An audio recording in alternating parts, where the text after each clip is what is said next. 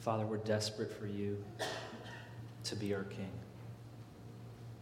We confess, we admit that we put other things in front of you all the time. We follow earthly kings. And God, we need your help. We need your Spirit to convict us, to change us, to move us, to crush the idols that we put in the number one spot in our hearts and our minds, and to replace them with your Son, Jesus. I pray as we start this series and even this text this morning that you would expose us to the things that we put in front of you, and you would help us turn from those things back to you. May you make it true. God, give us the eyes to see it this morning, the ears to hear it, hearts to be transformed into your Son. We ask that you would do it. We pray in your name. Amen. Well, we are starting a new series today, and it's actually going to carry us through the rest of the calendar year until we get to Advent, the 4 weeks leading up to Christmas. So it's going to be for quite some time. Let me give you the big idea. If you weren't here and didn't hear it last week, this series is called We Want a King. And in the midst of what we're going to see in 1 Samuel 8 this morning, the people are crying that they want a king that may rule over them like all the nations. And when we reject God as king, man, it always leads to disaster.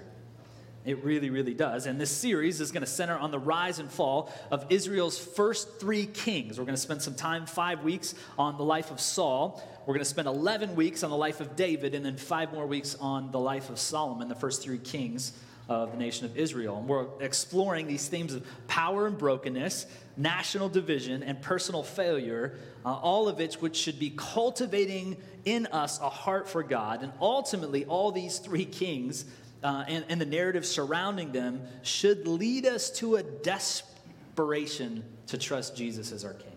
That's the whole point of what we're trying to do. And we just came out of the book of Colossians. If you've been with us for the beginning of the summer, we spent 10 weeks in the book of Colossians, and it's this letter that Paul writes to this small church community in Colossae, and he says, listen, you're going to get swept away from these different cultures if you're not paying attention. There are these other cultures that you're surrounded by that want you not to put Jesus as the king, not to put Jesus as supreme. And if you're not careful, you'll drift into these cultures. Don't do it. And he gives us practical ways to put Jesus first in our life. And in the midst of that 4-chapter book, there's really a hinge that turns the book toward practical. What does this actually look like to put Jesus supreme and king in my life? And it's in chapter 3. Let me just remind us of it because I think it ties into what we're talking about in this series. In Colossians chapter 3, verses 1 and 2, this is what Paul says. He says, if then you have been raised with Christ, seek the things that are above, where Christ is, seated at the right hand of God. Set your minds on things above, not on things on earth. So what Paul is saying is like, listen, you've made a decision for Jesus. That's what he said. If you're in Christ, you've bowed your knee to him. He's the king of your life. Everything should revolve around him. Because that is true, you have to set your mind on him. You maybe made a decision at some point in your life for Jesus, and if you just wake up and you go throughout your life and you're not intentionally seeking Christ, spending time in his word, being with his people, you'll get swept up by the culture that you're around, and you will be disappointed. And so he says, seek the things of Christ and set your mind on things above, not on things on earth. Now, he's not trying to create this dualistic idea of all that matters is heaven and nothing on earth matters until we get to heaven. That's not what he's saying. He's saying, even in the midst of everything you do in your life on earth, do it with purpose. Do it with Christ in mind. Do it for a reason instead of just leaning back and letting the culture dictate what you say or what you do. And as we look at our text this morning, the main idea I think we need to take away from it, which will carry throughout the series, is this. If you follow an earthly king, you'll get earthly results. But if you follow a heavenly king, you'll get heavenly results. Now that seems obvious to us, but most of us follow earthly kings expecting heavenly results, don't we? Throughout our day and throughout our life, but we need to be reminded that if we follow those earthly kings, and we'll define what those things are through the text, we're going to be disappointed. We're not going to get the results that those things promise us in life. It's only when we bow our knee to Jesus that we will get those types of results as we follow a heavenly king. So we need to set up the book because if you've noticed, we're jumping into chapter 8. There's been 7 chapters before this. And so anytime you read the Bible in your own time or collectively, we need to understand the context of the story we're in to make sense of what the story is trying to tell us. And so we're going to watch a Bible Project video, just 4 minutes of it, leading up to chapter 8. I would encourage you, if you're not familiar with this group, they're fantastic. They do a ton of good work with helping us understand what the Bible means in its context. And so we're going to watch this. I want you to pay attention really to the prayer of Hannah, which comes in 1 Samuel chapter 2, because there's some major themes that are going to carry us through the rest of the book. So watch this 4-minute intro, pay attention because it's really going to help frame the rest of our time together. Go ahead and watch this. The books of 1st and 2nd Samuel. They're 2 separate books in our modern Bibles, but that division is due simply to scroll length. It was originally written as one coherent story. We're just going to cover the book of 1 Samuel in this video. So after Israel was rescued from slavery in Egypt, they made a covenant with God at Mount Sinai and eventually came into the Promised Land. And there, Israel was supposed to be faithful to God and obey the covenant commands. Before the book of Samuel, Judges showed how Israel failed at that task big time. It was a period of moral chaos, and it showed Israel's need for wise, faithful leaders. The book of Samuel provides an answer to that need. The book of Samuel's story focuses on 3 main characters: the prophet Samuel, where the book gets its name, and then King Saul, and after that, King David. And all 3 of them transitioned Israel from a group of tribes ruled by judges into a unified kingdom ruled by King David in Jerusalem. And the book of Samuel has a fascinating design that weaves the story of these 3 characters together in 4 main parts.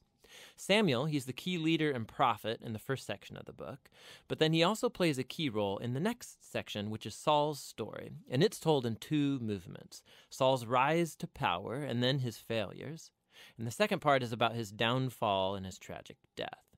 And then the drama of Saul's demise is matched by David's exciting rise to power. And then David's story is told in 2 movements. First, he rides the wave of his success, followed by his own tragic failure and the slow self-destruction of his family and then his kingdom. The book concludes with an epilogue that reflects back over the whole story. So let's dive in and see how this all unfolds. Part 1 picks up from the chaos of the book of Judges, and we're introduced to a touching story about a woman named Hannah. And she's grieved because she has never been able to have children. And by God's grace, she finally has a son named Samuel. And in joy, she sings this amazing poem in chapter 2. And the poem is all about how God opposes the proud and exalts the humble, about how despite tragedies and human evil, God is working out his purposes in history. And also it's about how God will one day raise up an anointed king for his people. Now, Hannah's poem has been placed here at the beginning of the book to introduce these key themes that we're going to see throughout the whole story, like the next one. Samuel grows up and becomes a great prophet and leader for the people of Israel, at the same time that the Philistines rise to power as Israel's arch nemesis.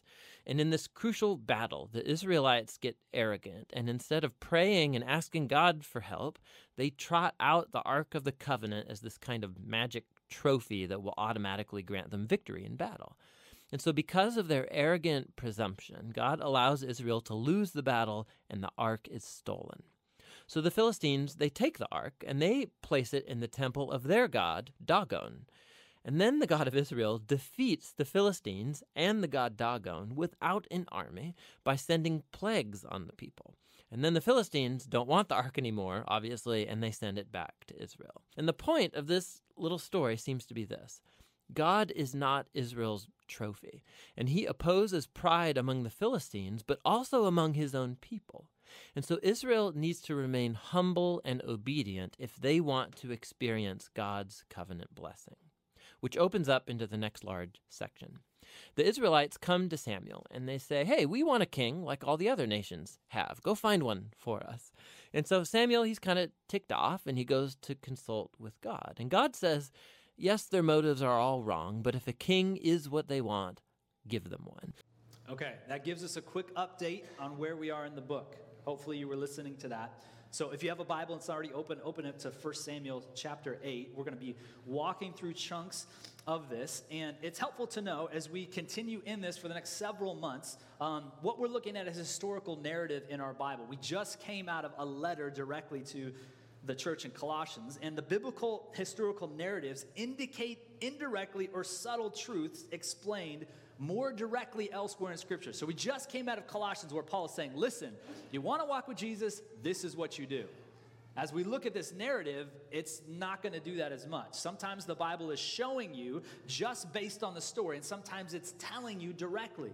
Most of what we're going to see in this narrative is showing us. So our work in the midst of the next several months is to understand what's happening culturally, because a lot of us miss it because we're not familiar with what's going on in the context. So our job is to go, okay, what's actually happening in the culture, and how does that even show us how we're called to live? Now, sometimes it will tell us, even in the text this morning, there'll be some indicators of the motives of God's people that kind of tell us what's happening for us to be aware of. So just keep that in mind. The most helpful thing you can do if you're in this community consistently is read the stories before showing up on Sunday, right? Because we're looking at all of chapter 8 today. Next week, we'll look at chapters 9 and 10. Then the next week, 11. So the more you can get familiar with the language and the stories in the midst of your week, the more helpful it will be walking in on a Sunday to understand them, because we're not going to be able to go every single verse that way. We're going to kind of look in big chunks. Does that make sense? Okay, so 1 Samuel chapter 8, we're starting in verse 4. Let's read it again. It says this. Then all the elders of Israel gathered together and came to Samuel at Ramah and said to him, behold, you are old and your sons do not walk in your ways. Just a pause real quick. The verses, a couple right before this, if you look up in your Bible, it says that Samuel gives judgment or gives judges to his two sons, and they are crooked. Verse 2 says they go after their own gain. Verse 3 says they took bribes and they perverted justice. So the nation of Israel is under bad leadership at this point. That's what they're calling to Samuel's attention. The second part of verse 4 says, now appoint for us a king to judge us like all the nations. But the thing displeased Samuel what they said. Give us a king to judge. And Samuel prayed to the Lord. And the Lord said to Samuel, obey the voice of the people and all that they say for you. For they have not rejected you, but they have rejected me from being king over them. According to all the deeds that they have done, from the day I brought them out of Egypt, even to this day, forsaking me and serving other gods.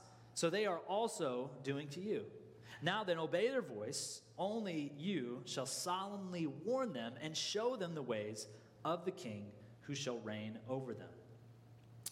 So again, here's the problem.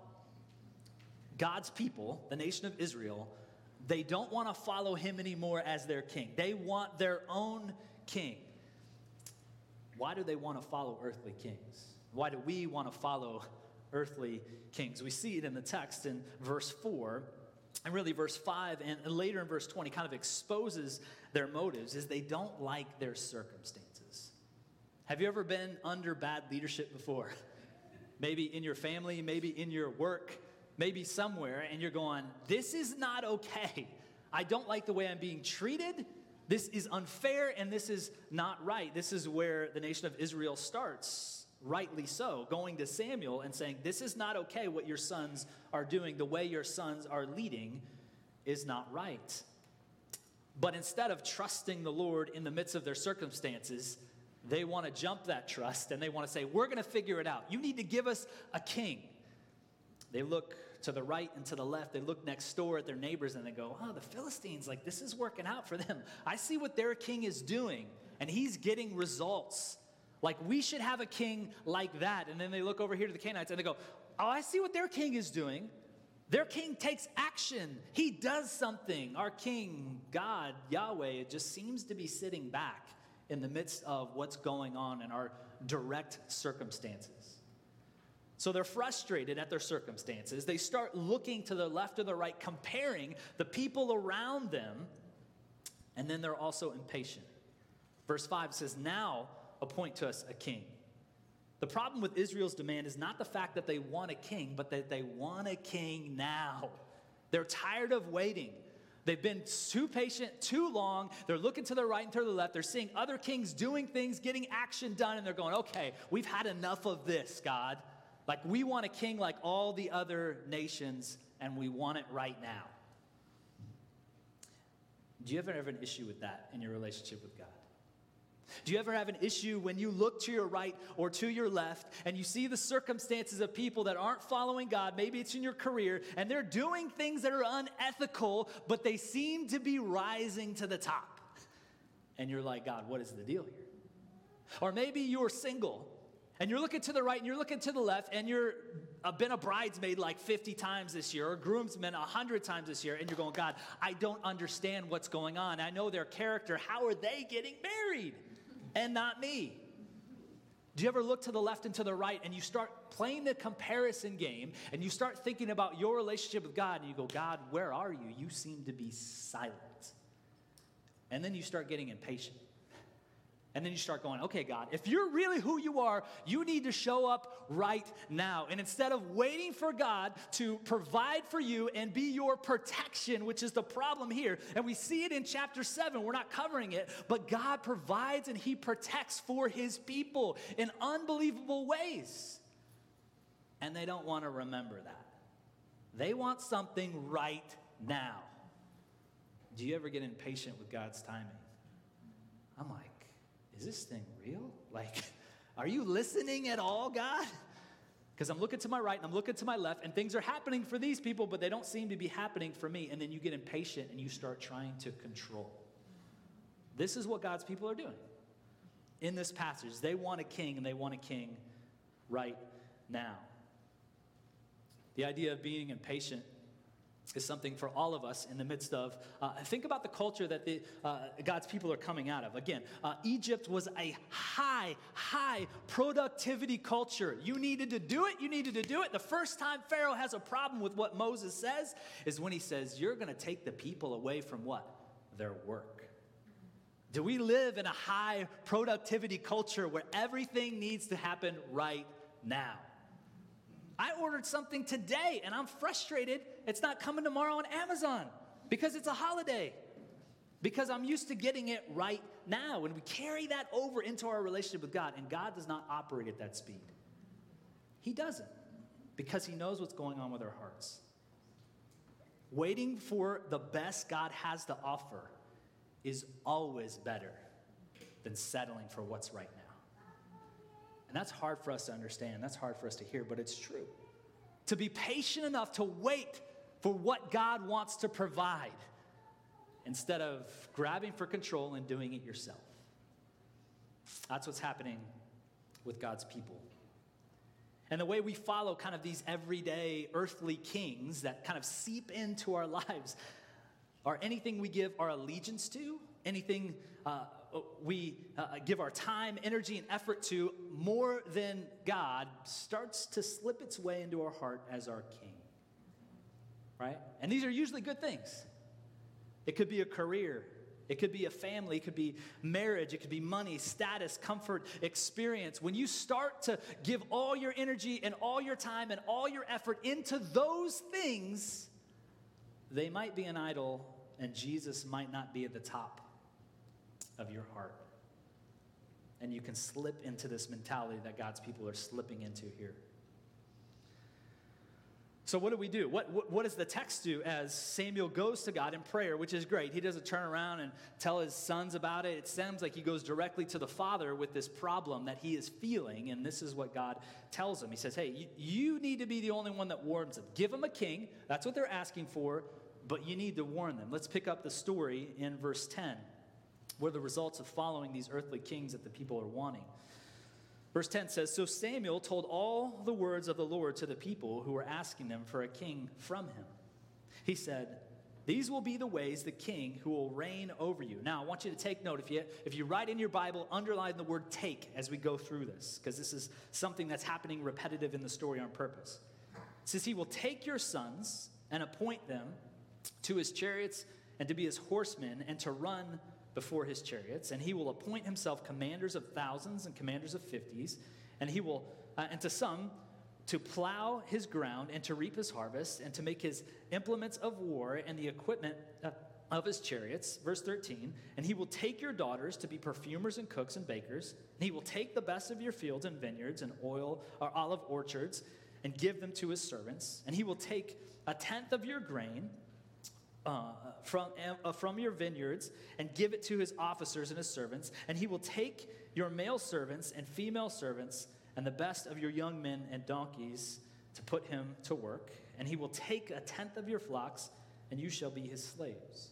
Verse 18, and in that day you will cry out because of your king, whom you have chosen for yourselves, but the Lord will not answer you in that day.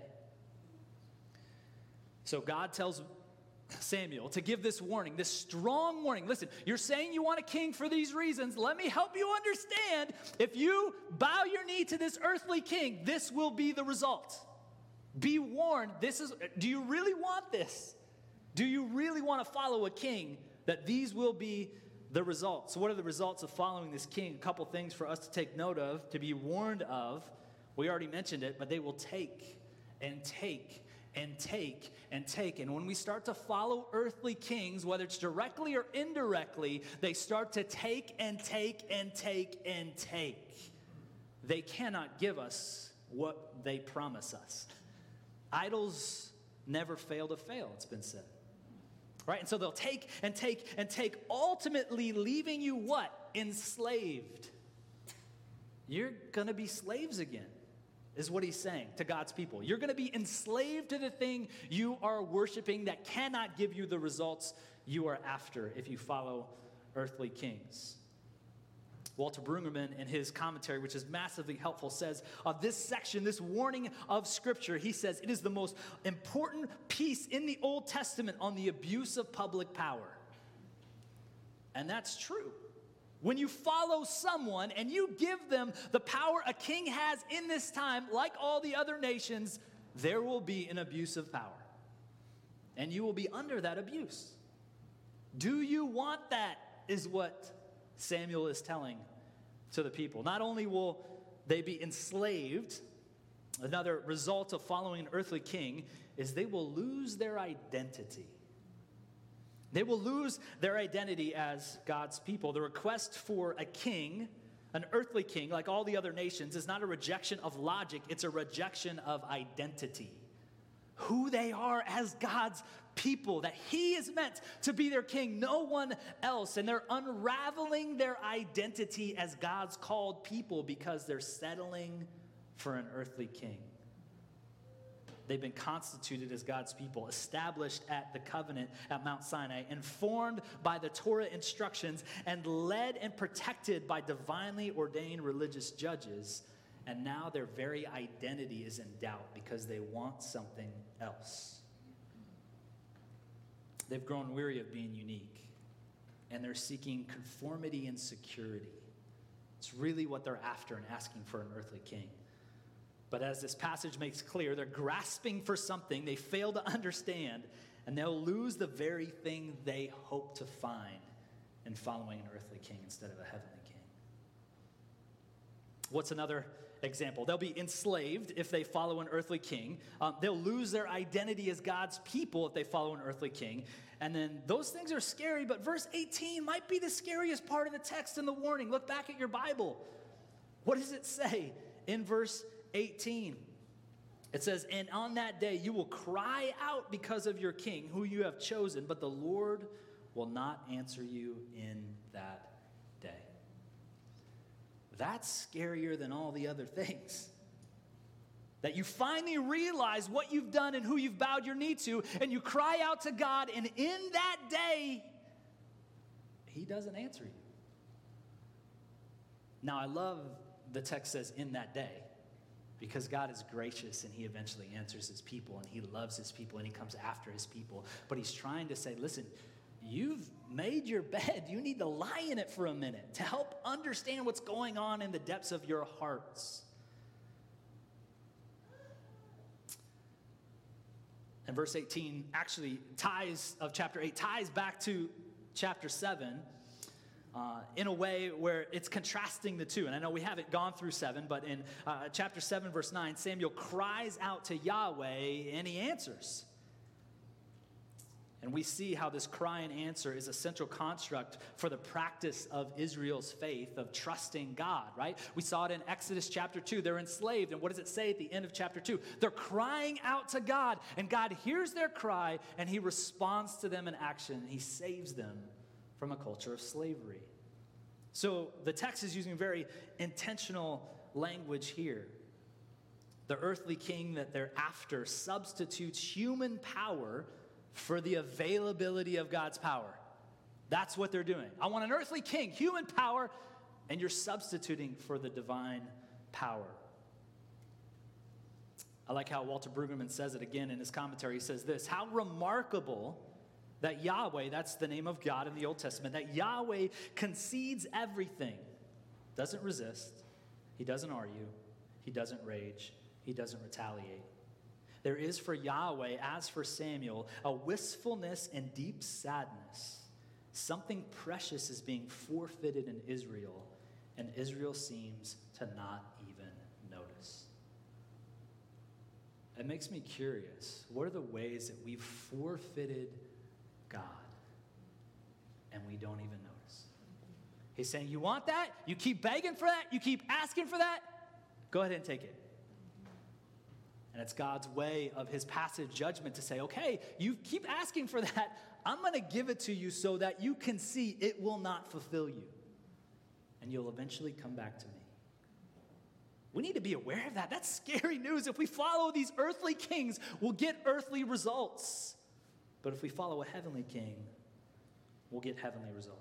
So how do God's people respond to this warning that Samuel gives to them? Listen, you don't want to resist. That king you're going to follow, the earthly king, he's going to take and take and take, and you're going to be enslaved again back where you were in Egypt, number one. Number two, you're going to lose your identity as God's people. And number three, you're going to cry out to God when you're at the bottom. He's not going to answer you in that day. That's the warning. How do they respond? Verse 19 says this: but the people refused to obey the voice of Samuel. And they said, no, but there shall be a king over us, that we also may be like the nations, that our king may judge us and go out before us and fight our battles. When Samuel had heard all the words of the people, he repeated them in the ears of the Lord. And the Lord said to Samuel, obey their voice and make them a king. Samuel then said to the men of Israel, go, every man to his city. So Samuel gives this warning of God, don't do it, don't do it. Don't follow those earthly kings. You shouldn't want that. It's not going to be good for you. And the people said, I don't want to hear it. Give us a king. But in this text, it gives us one more motivator of why they want a king. Look back at your Bibles at the end of verse 20. What does it say?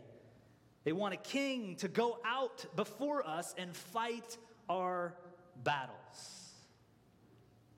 The people want kings that will fight their battles the world's way, not God's way. In the 1987 film, The Untouchables, it's about an FBI mission to take down the most notorious mobster in all of Chicago, Al Capone. And if you've seen this movie, you've got Elliot Ness, played by Kevin Costner, who's this kind of by-the-book detective. He wants to do things the right way. He doesn't want to cut any corners. He has high ethics. And then he encounters, as he's trying to catch Capone, he's kind of getting made fun of. And then he finally runs into this character named Jim Malone, who's played by Sean Connery. And he's kind of a beat cop. He's grown up in Chicago. He knows the ways of Chicago. And in one of the most telling lines of the whole movie, this is what Malone, Sean Connery's character, tells Elliot Ness. He's saying, you want to get Capone? They pull a knife, you pull a gun. He sends one of ours to the hospital, you send one of his to the morgue. That's the Chicago way. And here's what his character is saying. He's saying, listen, if you actually want to get this done, you have to play by their rules.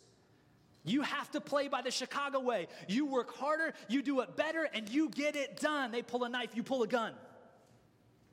And some of us have let that mentality seep into our Christianity, like God's people have here. They're going like, we don't want God's protection. We don't want him to fight our battles the way he used to. We want a king to fight the battles the way the world does, the Chicago way.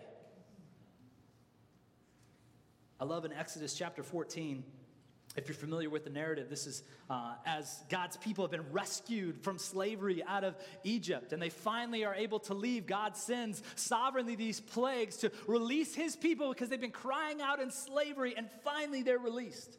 So Moses is leading them all out to the wilderness, eventually to the promised land. And as they leave, they get trapped in the Red Sea. Let's pick up in Exodus 14. You can see it on the screens or turn there in your Bible, starting in verse 5, about how God fights for his people and how the king of Egypt, Pharaoh, fights for his. It says, when the king of Egypt, that's Pharaoh, was told that the people had fled, Pharaoh and his officials changed their mind about them and said, what have we done? We have let the Israelites go and have lost their services. So he had a chariot made ready and took his army with him. This is the Chicago way. He took 600 of his best chariots, along with all the other chariots of Egypt, with officers over all of them. We're going to bring everybody after these people. Verse 8, but the Lord hardened his heart of Pharaoh, the king of Egypt, so that he pursued the Israelites who were marching out boldly. The Egyptians, all Pharaoh's horses and chariots, horsemen and troops, pursued the Israelites and overtook them as they camped by the sea at something. I wrote these down so I can understand how to pronounce them, and I just didn't do it. And they're opposite of that other city there, Bel Zaphon. Verse 10, as Pharaoh approached, the Israelites looked up, and there were Egyptians marching after them, and they were terrified and cried out to the Lord. And they said to Moses, were there no other graves in Egypt that you brought us out to the desert to die? What have you done to us by bringing us out of Egypt? Didn't we say to you in Egypt, leave us alone and let us serve the Egyptians? It would have been better for us to serve the Egyptians than to die in the desert. Verse 13, Moses answered the people, do not be afraid. Stand firm, and you will see the deliverance of the Lord will bring you today. The Egyptians you see today, you will never see again. Verse 14, the Lord will fight for you. You need only to be still. The Lord will fight for you. You only need to be still. And I get it. In 1 Samuel 8. I get why the people are crying out for a king. Because the army is bearing down on them, just like Exodus 14. They're going, what's going on? I'm looking to my left and to my right, and it doesn't make any sense. God, you better show up right now. We're going to die here. And some of you feel like you're dying because of your circumstances.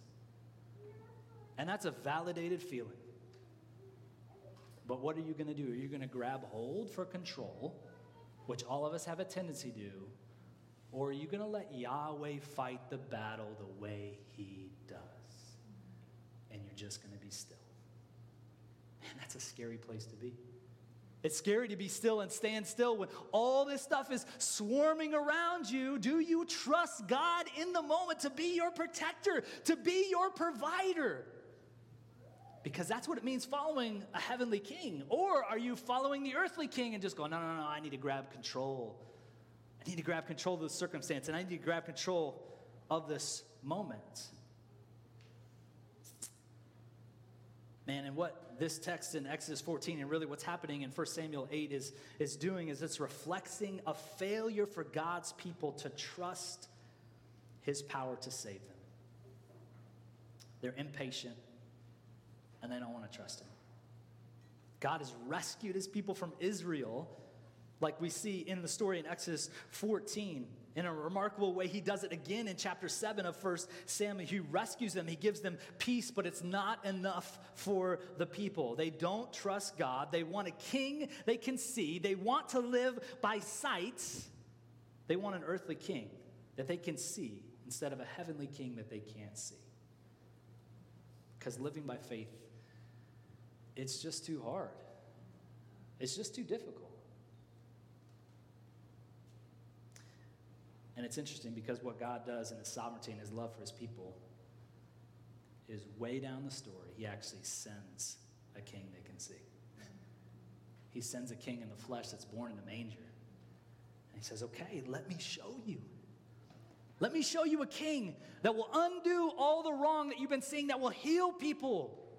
and will take care of the lame and heal the sick and do unbelievable things in your sight. And what do God's people do with that king? We just came out of the Gospel of John a couple of months back. We saw as Jesus is stepping to his trial towards his death. What do God's people say in John chapter 19, verse 5, as they ask about this king, Jesus, in front of them, and they say, we have no king but Caesar, an earthly king. And they end up killing the king that's right in front of them. And this is all of us. This is all of our stories. And it's here in 1 Samuel chapter 8. Do you know that you have a king and he'll fight for you? Do you believe that this morning? You have a king that will fight for you. And all you have to do is be still. Will you let him fight for you? Will you be still in that moment instead of grabbing control and doing this and doing that, even though you feel like I'm up against it and I'm drowning here? Will you let him fight for you?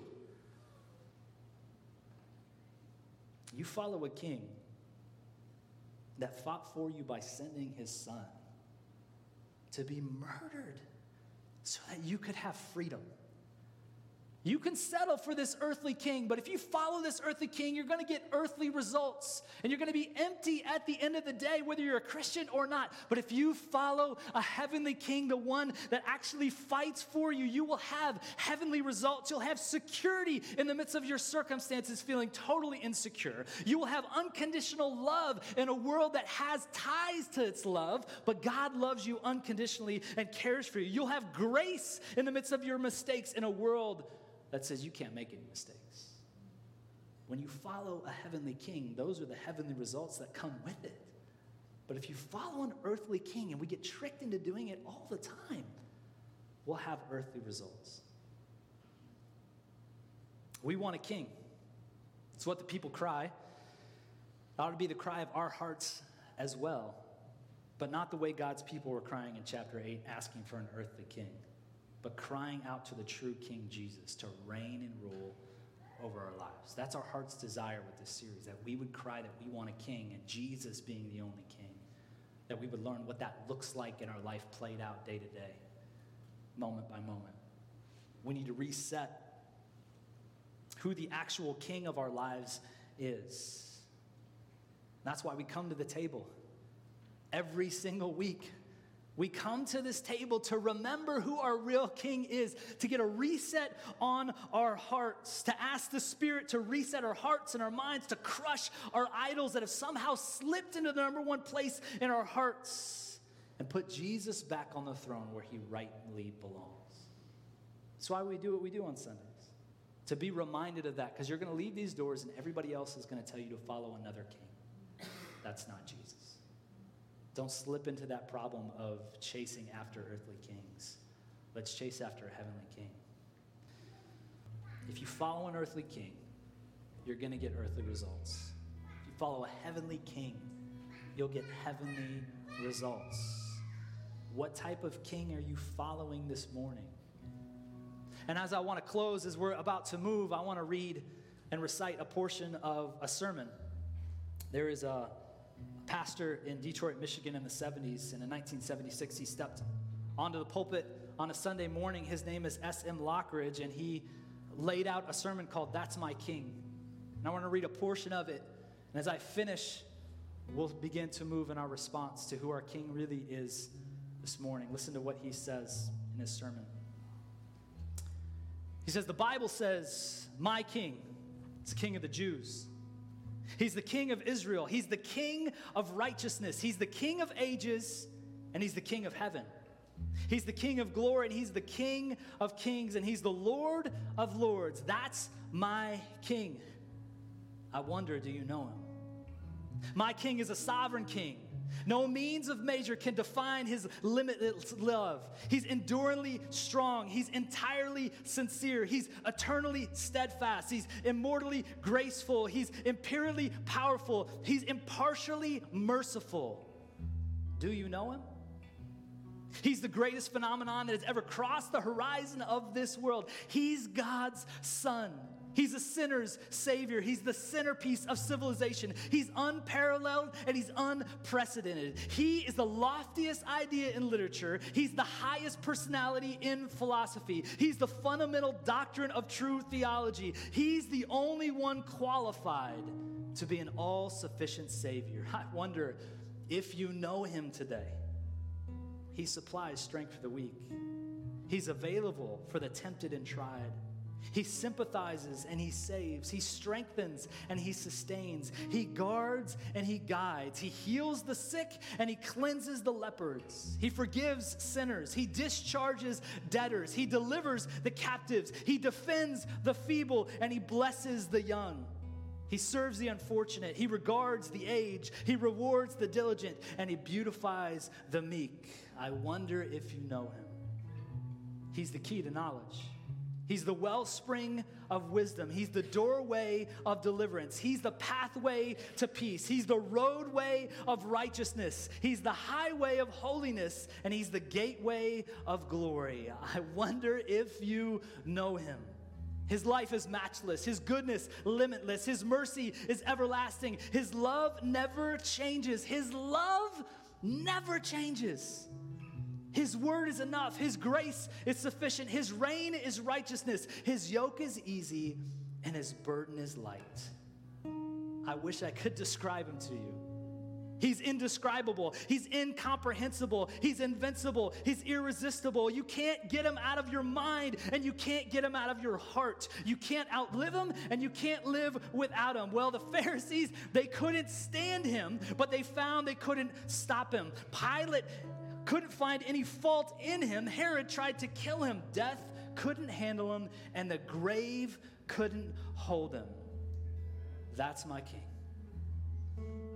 This is the king we worship. You can follow earthly kings all you want, and you will get earthly results. But if you follow this king, Jesus, the only true king, you will get the results that he gives us. Let's be people that follow Jesus as our king. As we respond this morning, let us have hearts that turn back to him, putting him back on the throne where he belongs.